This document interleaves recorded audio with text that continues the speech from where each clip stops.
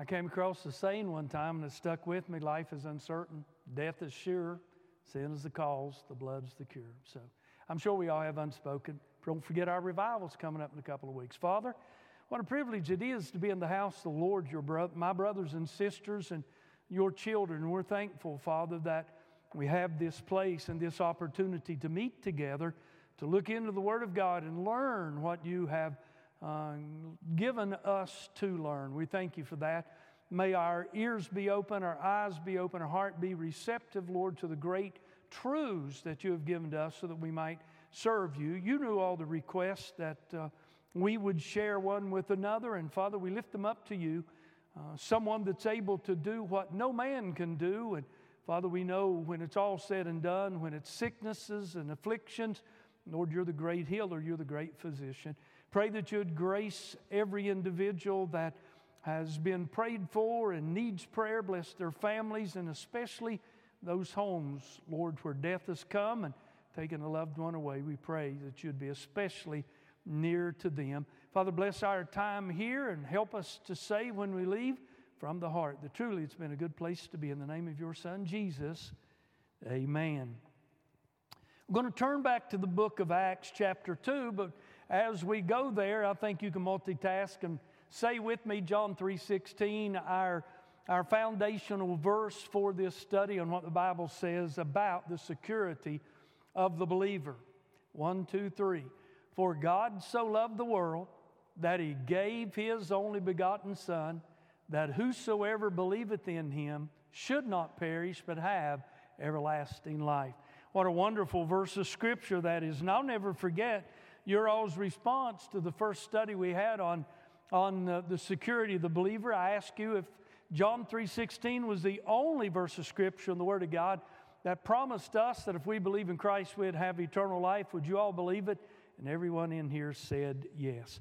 I'll do a quick review and we'll pick a couple of little additional things up out of Acts chapter 2.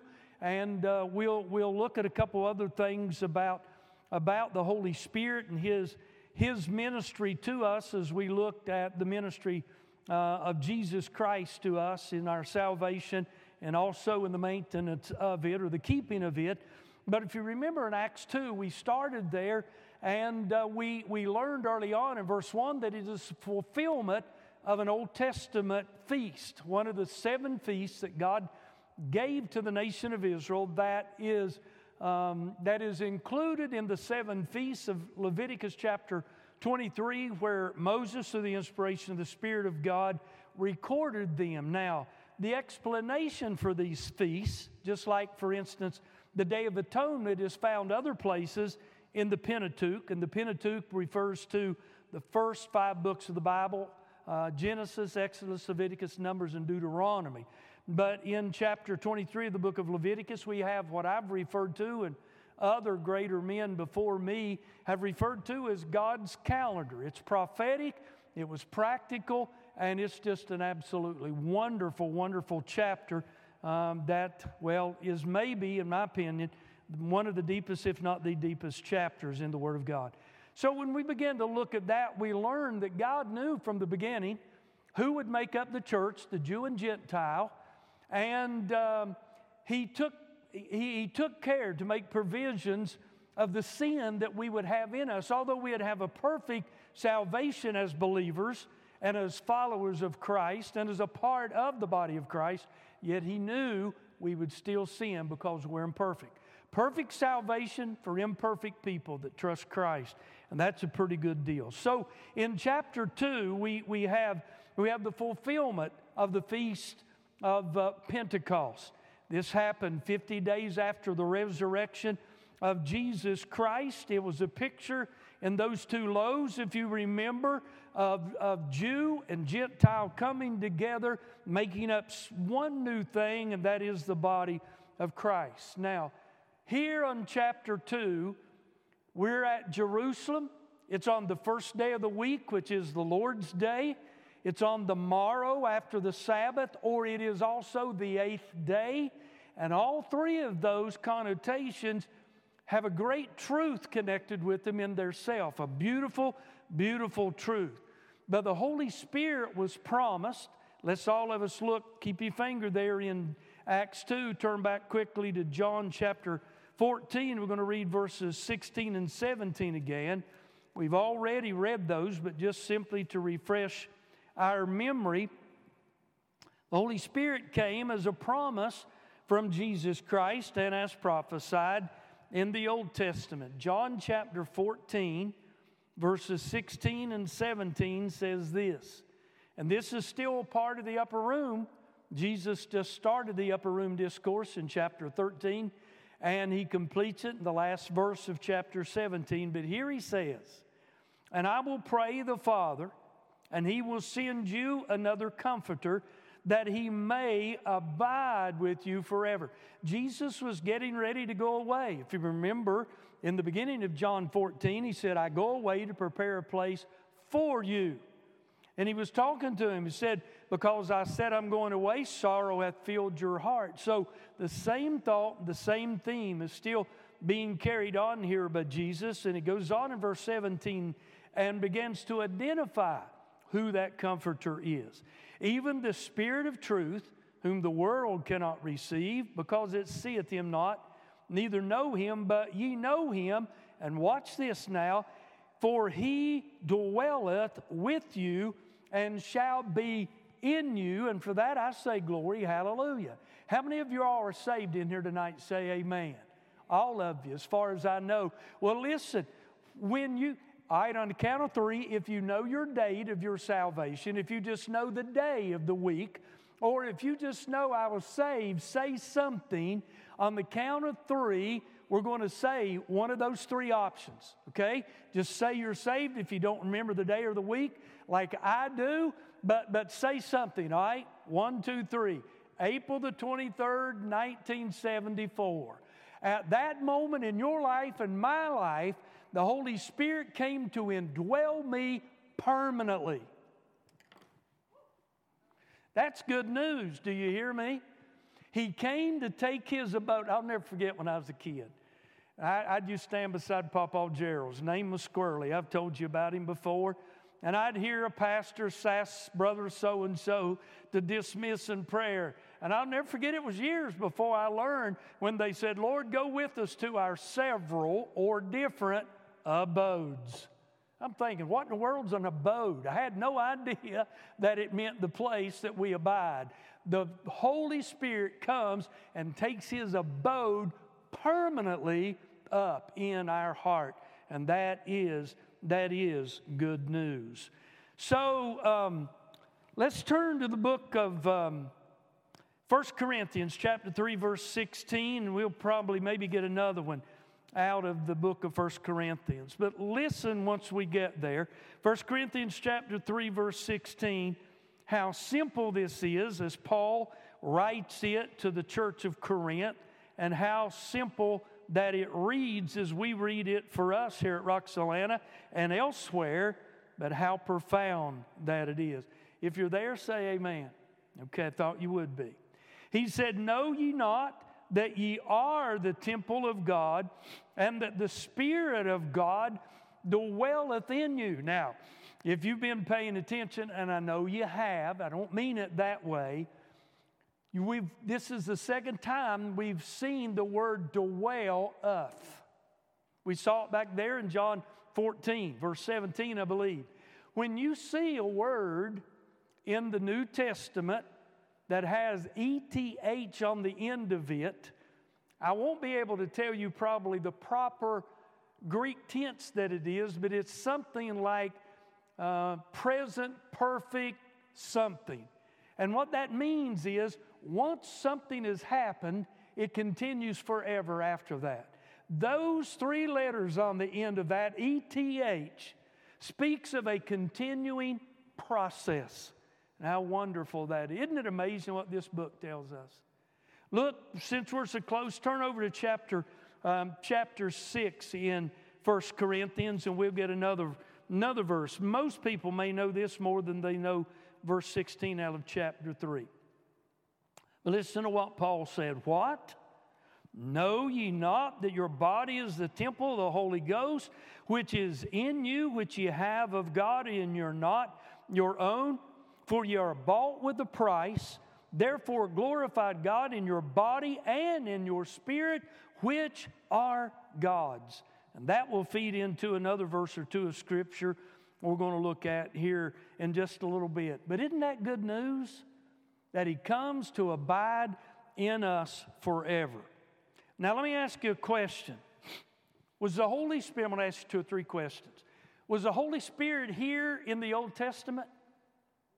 Not a trick question. He was, wasn't He? Even from the beginning. In the beginning, God created the heavens and the earth. The earth's without form and void, and the Spirit of God moved upon the face of the earth. You remember that? So the Spirit of God was here throughout the Old Testament. But did He permanently abide in the Old Testament saints, the patriarchs and the prophets and all of them? Did He abide in them, or what? How did He affect them? How did He do His ministry through him? Not a trick question. All right, through the priest. But did the Holy Spirit abide in them permanently in the Old Testament? Watch my head and I'll give you a hint. He came upon them, and we're going to see that. He came upon them and enabled them, whether it was Samson, to take up the gates of the city and carry them, I forget how many miles away, or He enabled Saul, the first king of Israel, to do his kingly administrative work that he needed to do, and especially in establishing I think this is the right word, a monarchy. Would that be right? In Israel. Now, it was really a theocracy because a king ruled for God, so it would be a theocracy. But he set up an entire government for mankind, like the neighboring nations around him. Go with me, if you will, to 1 Samuel. 1 Samuel chapter 6, I believe. If that's not it, I'll try to run over there really quick before you maybe. And if that's not it, I'll point you to another place. And that is not. 1 Samuel chapter 10. And then we'll look at verse 6. We'll try that. That's it. Me and my numbers. What can I say? 1 Samuel chapter 10. I don't hear pages rattling. Let's begin reading at verse 1. I'll skip down, pick up at verse 6, and then I'll read down through probably and include verse 11.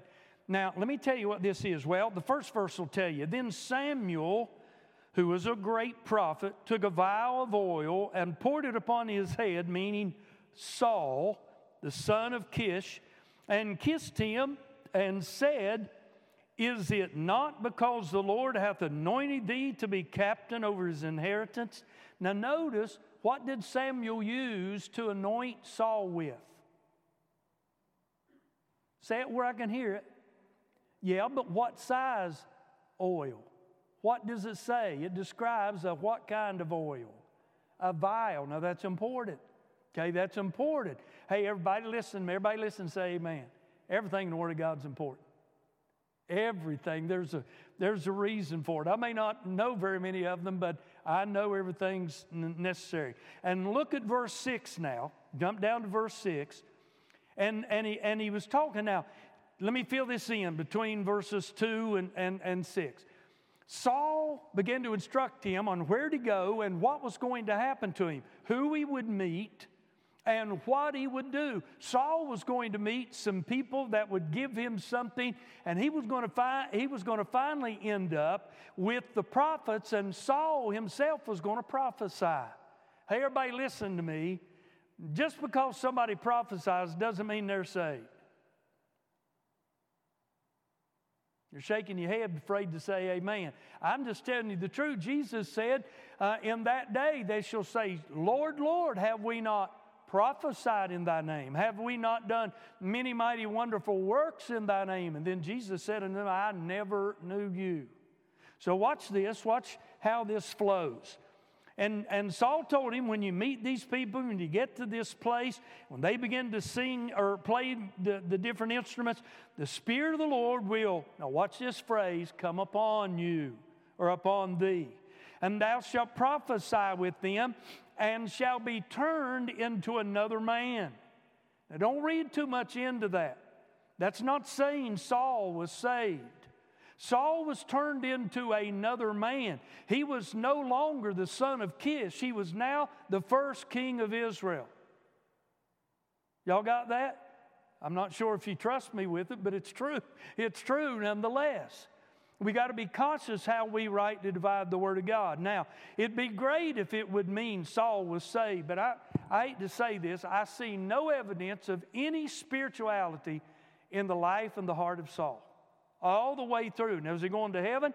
That's up to the Lord. I hope he's there, but I'm just telling you what I see in the Word of God.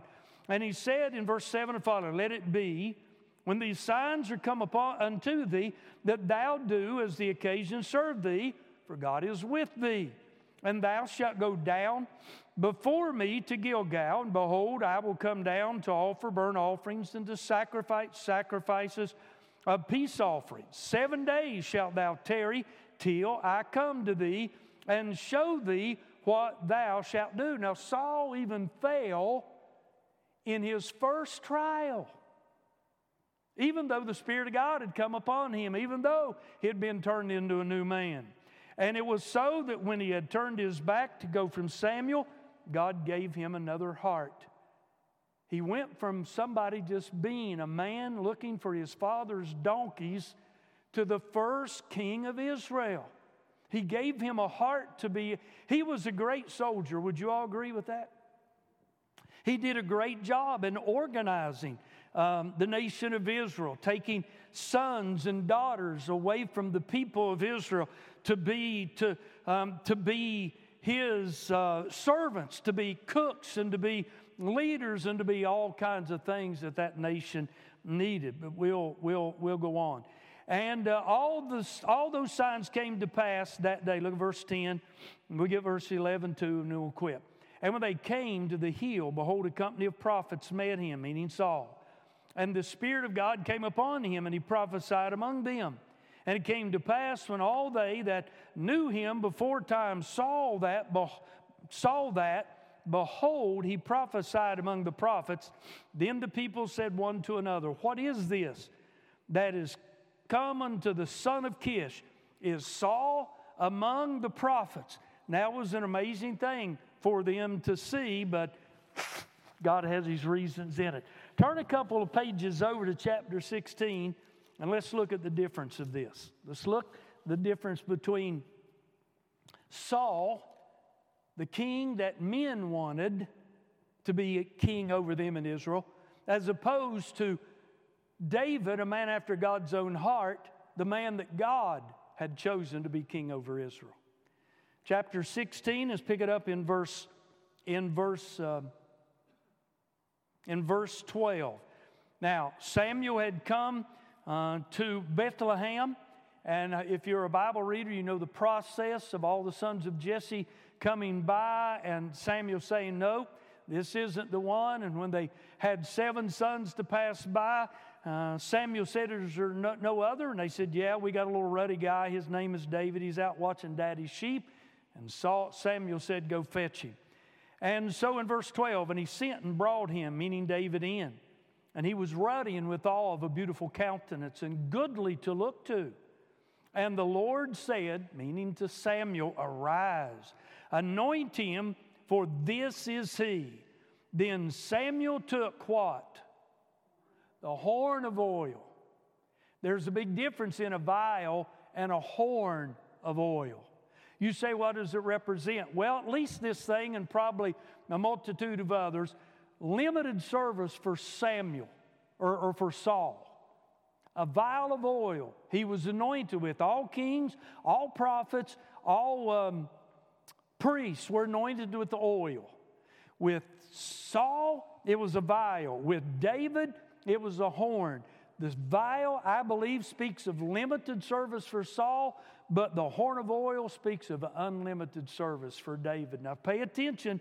Watch this. I don't think there's anyone else in the Old Testament that there is anything like this written in the Word of God. Look at verse 14. Look at the word, but. Wait just a minute. Did I get all of verse 13?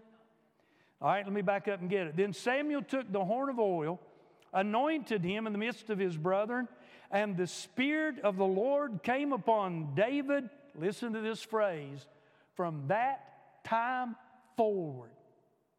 Isn't that amazing? Going on, but the Spirit of the Lord departed from Saul, and an evil spirit from the Lord troubled him.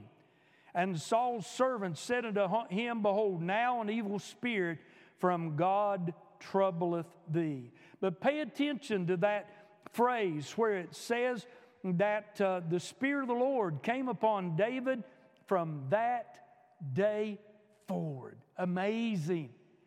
The only man that I know in the Old Testament where the Spirit of God came and indwelt him, it seems to me, permanently. Now, I wish I knew more about that. All right? Turn with me one other place, Psalm 51. And let me help you with something here, show you with something that I think is an amazing truth.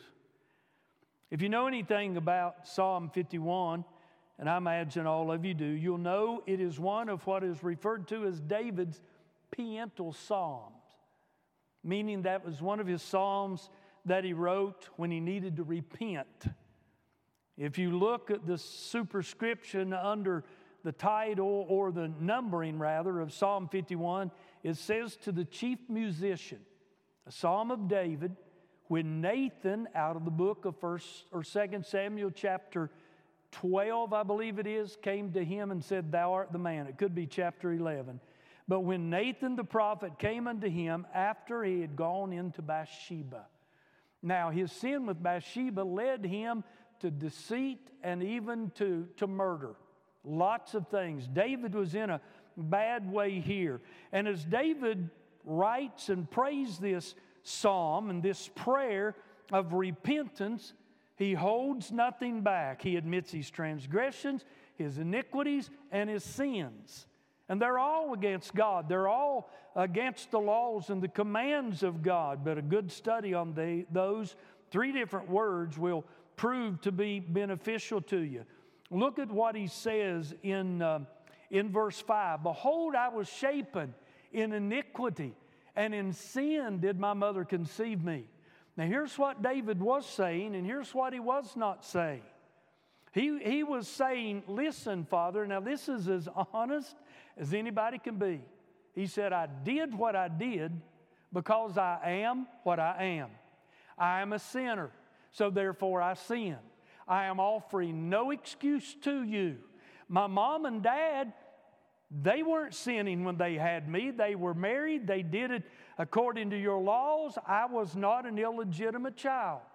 So he's not saying, I'm trying to give you an excuse because mom and dad, had me. Mom got pregnant before mom and dad got married. None of that. He's just saying, listen, I'm not offering any excuse. I sin because I'm a sinner. You all know what? We still are. I've heard an old deacon many times in a little church over in Boone County stand up, and I understood what he meant, but I never agreed with him. He said, you know what? I'm no longer a sinner. I've been saved. I thought, well, you've been saved, dude, but you're still a sinner. Never confronted him. Wasn't any reason to, but now look. Let's read on. Picking it up in verse 10. And all this is good. Just for time's sake, can't read it all. Create in me a clean heart, O God. Renew a right spirit within me.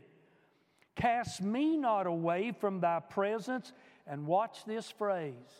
And take not thy Holy Spirit from me. Can I tell y'all, we cannot pray that prayer. David knew that something special had happened to him. All the Old Testament men that God used, and women like Deborah and Miriam and the others that were prophetesses, the Spirit of God came upon them.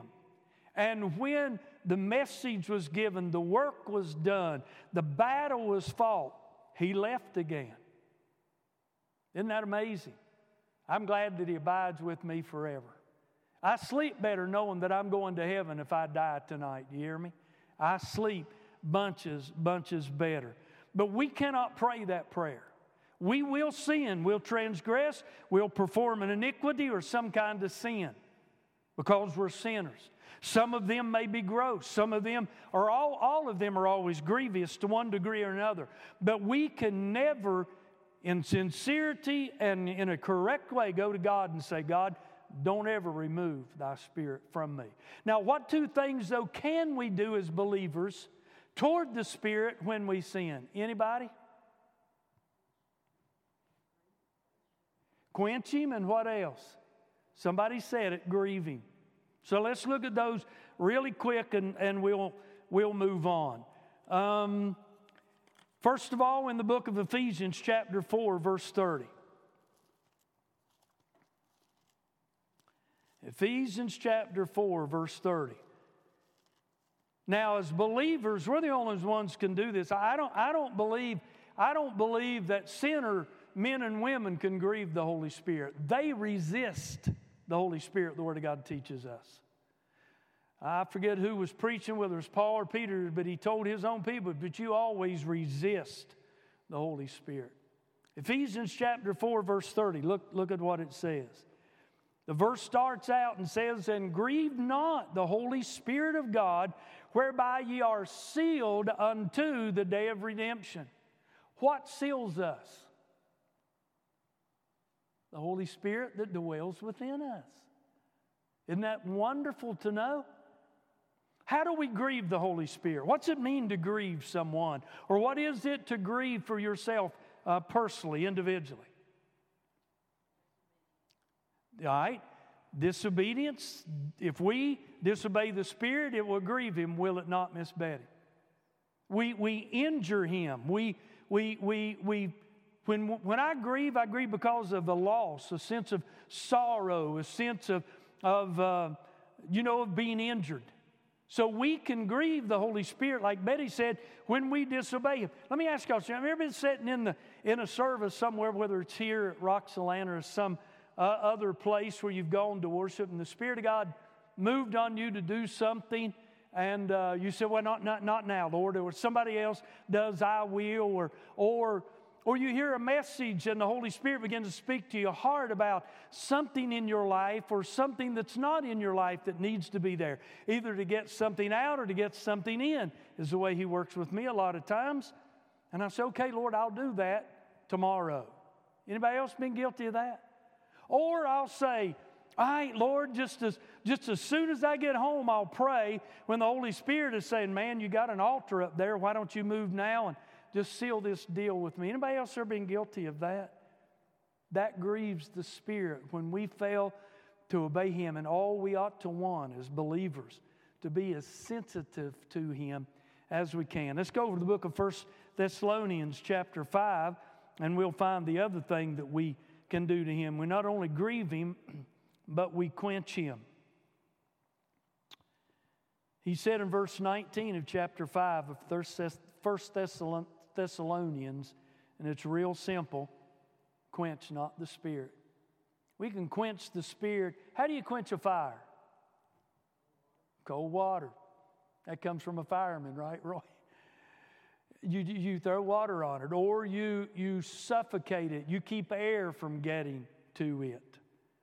These are the things that we can do against the Spirit, but He will, I'm glad to say, never leave us. So now, here's what we're going to finish up tonight on. We're going to finish up with looking at the fact that the Holy Spirit seals us, and under that, we're going to see words again, like we've already seen, like the earnest of the Spirit. See that is a pledge or a promise, and that it is a guarantee. And maybe we'll end up over in the book of 1 John for a couple of verses of Scripture that are absolutely amazing. Turn with me, if you will, a couple of pages over in Ephesians to chapter 1.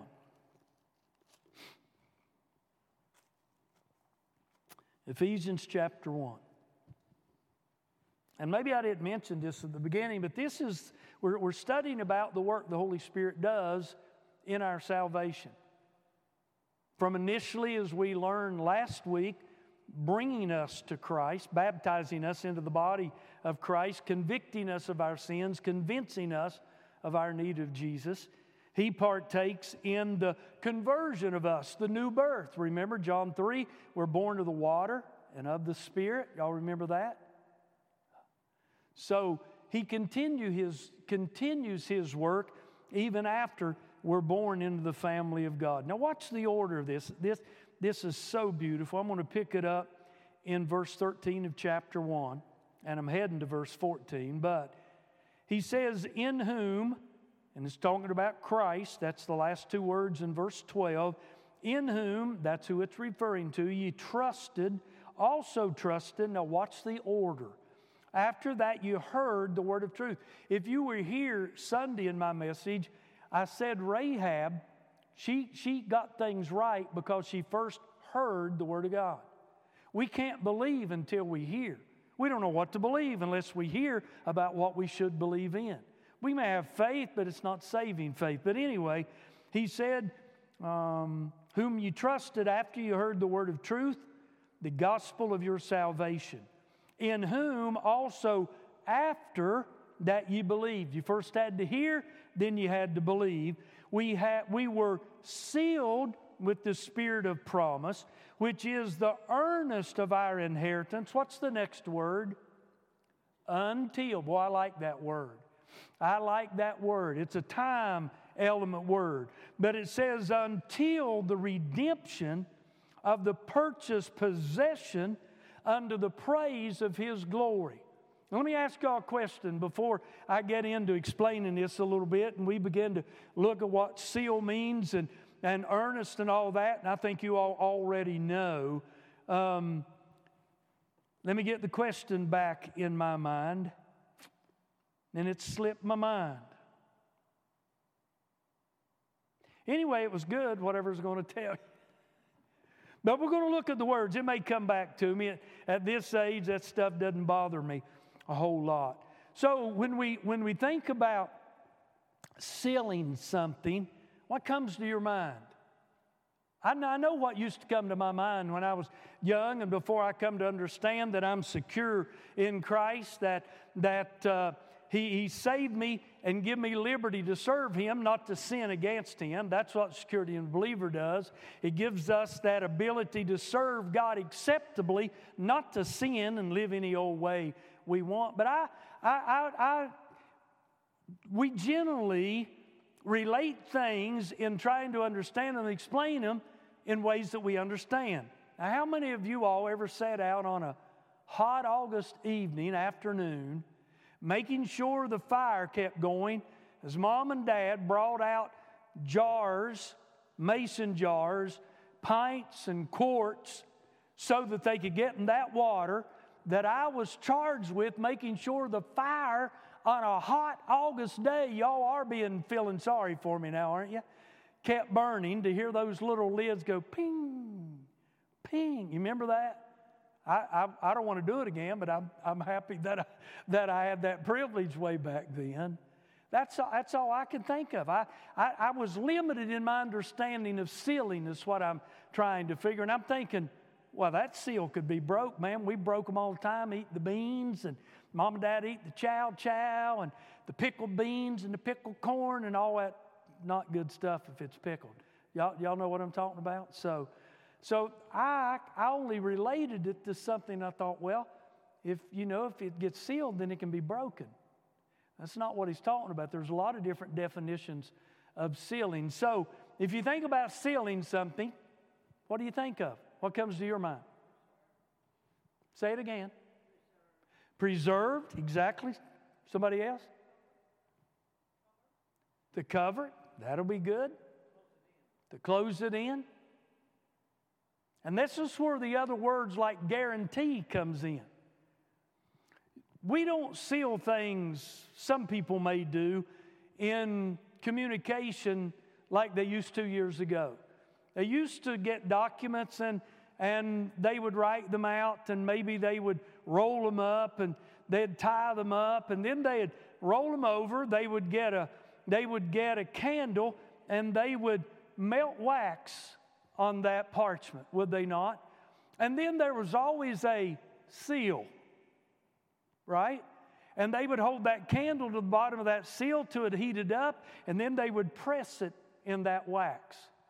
And that seal, of course the seal could have been broken, but you see, a seal was more than just something, like I said, you know, the can of vegetables that we had that could be broken. That seal could have been broken, but a seal was more than that. A seal is something that authenticates. Yeah. You could make big deals on a handshake in somebody's word. When I was a kid, couldn't you, Roy? Without a doubt. But that seal said, look, this is a king's seal. I mean, this is authenticated. It's sure. Whatever's in this document, whatever's on the inside of this, he's guaranteeing that. Are y'all getting this? Y'all looking real passive, but I'm being excited up here. That's...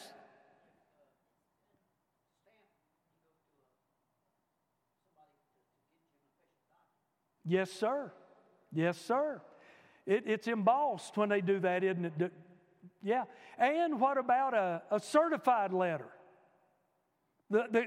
If somebody like the post office and Greg Wallace, no, I'm just kidding, could guarantee that gets from point A to point B from one individual's hand to another because they have to sign it.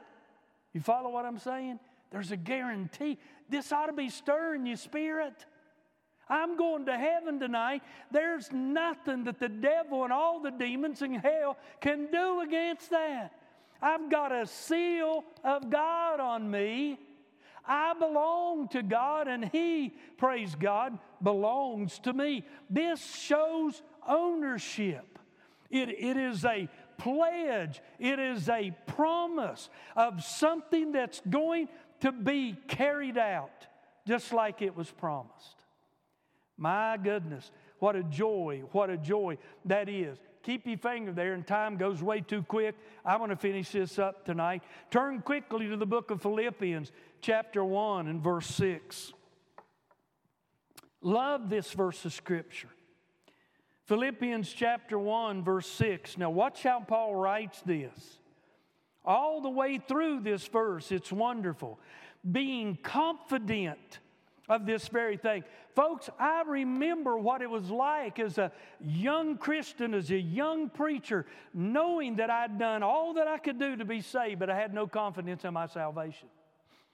Because I had my confidence in the wrong place. I had it in T.K. Price. I knew that I'd been saved, knew that I'd been washed by the blood, knew that I'd been baptized by the Spirit. Didn't understand any of that, but I knew it. And I was doing my best to please God and to repent of my sins when I did, and to want to do it in a way that was perfect and honoring and all, but I kept failing. So guess what that did to my confidence? It ruined it. And I'm glad that it did, because I finally learned that I need to have confidence in somebody bigger than me, somebody greater than me, somebody more able than me. And I found out it was one who was willing to save me by the name of Jesus. I just didn't understand it. Nobody told me that. So listen now. Being confident of this very thing, that He, speaking of Jesus Christ, that hath begun a good work in you, will perform it until 7 years goes by. You sin and backslide and die and go to hell. It's not what that says, is it? Well, let me try it again. He that hath begun a good work in you will perform it until 33 years down the road that you just give up and say this is all a farce. And to be honest, I was never truly saved. Doesn't say that, does it? Until the day of Jesus Christ. That's enough to make us all get up here and take a lap. He that hath begun. Do you remember when I taught a couple of weeks ago on Philippians chapter 2, verses 12 and 13, where Paul tells us that we are to work out our own salvation with fear and trembling?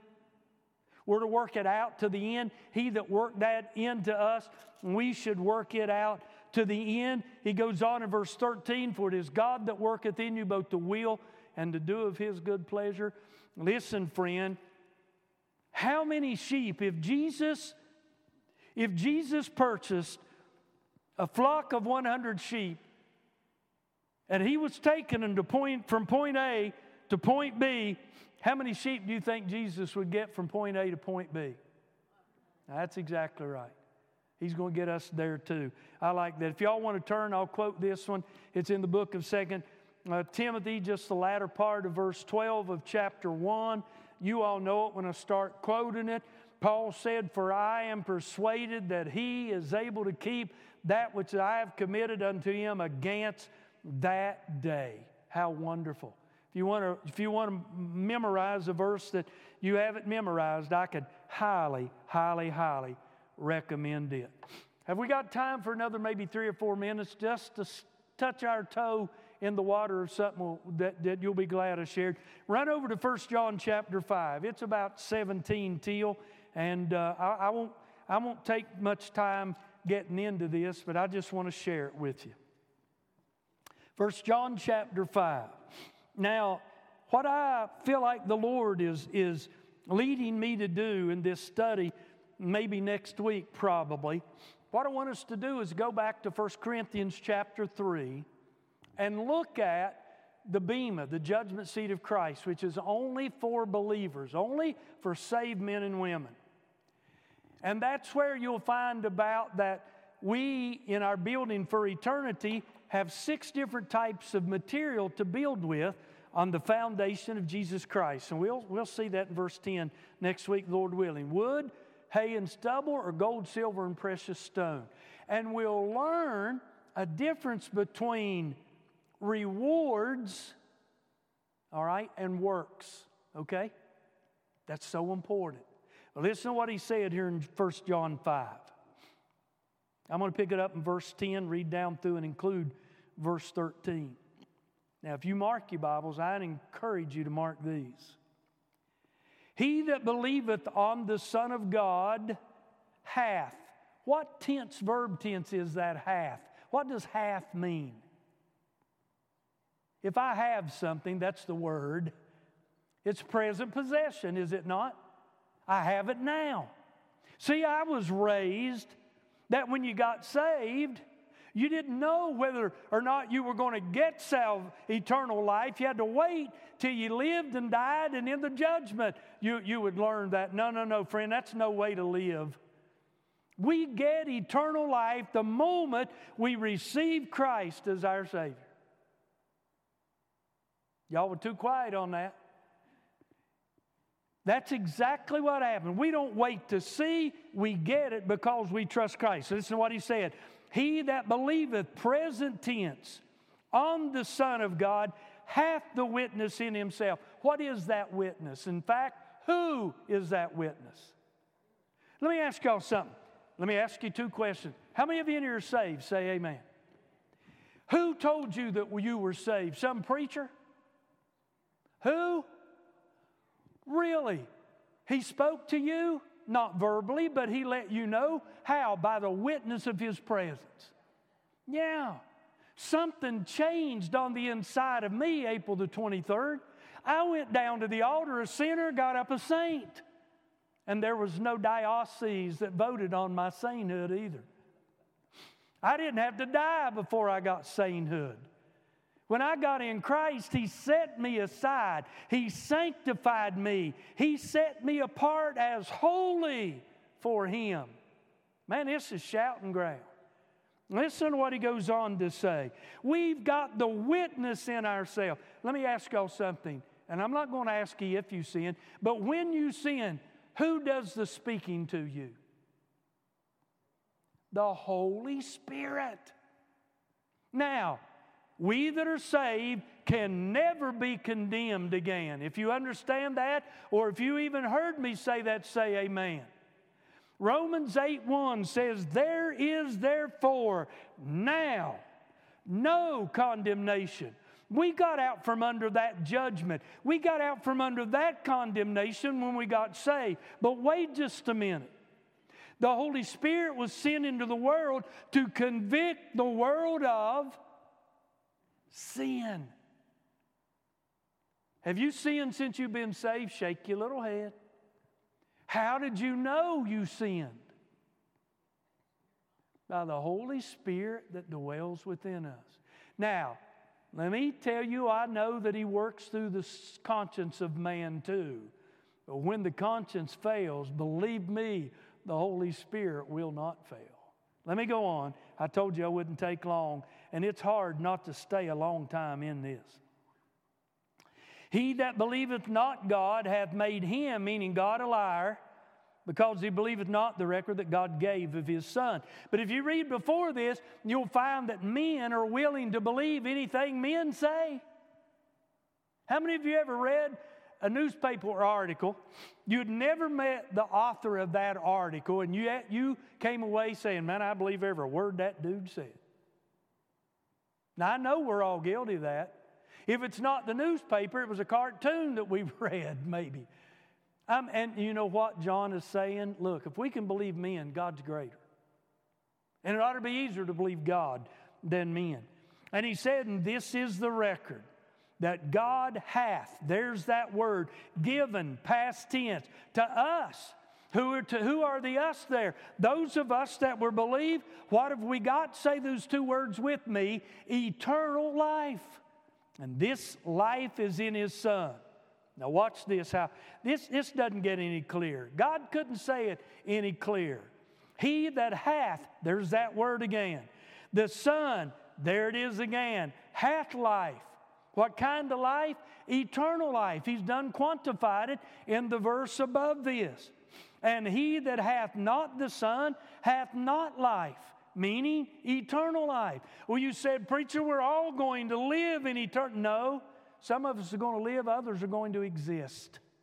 Some of us are going to live, others are going to die eternally, paying for their sins without ever getting them paid for. And that breaks my heart saying that.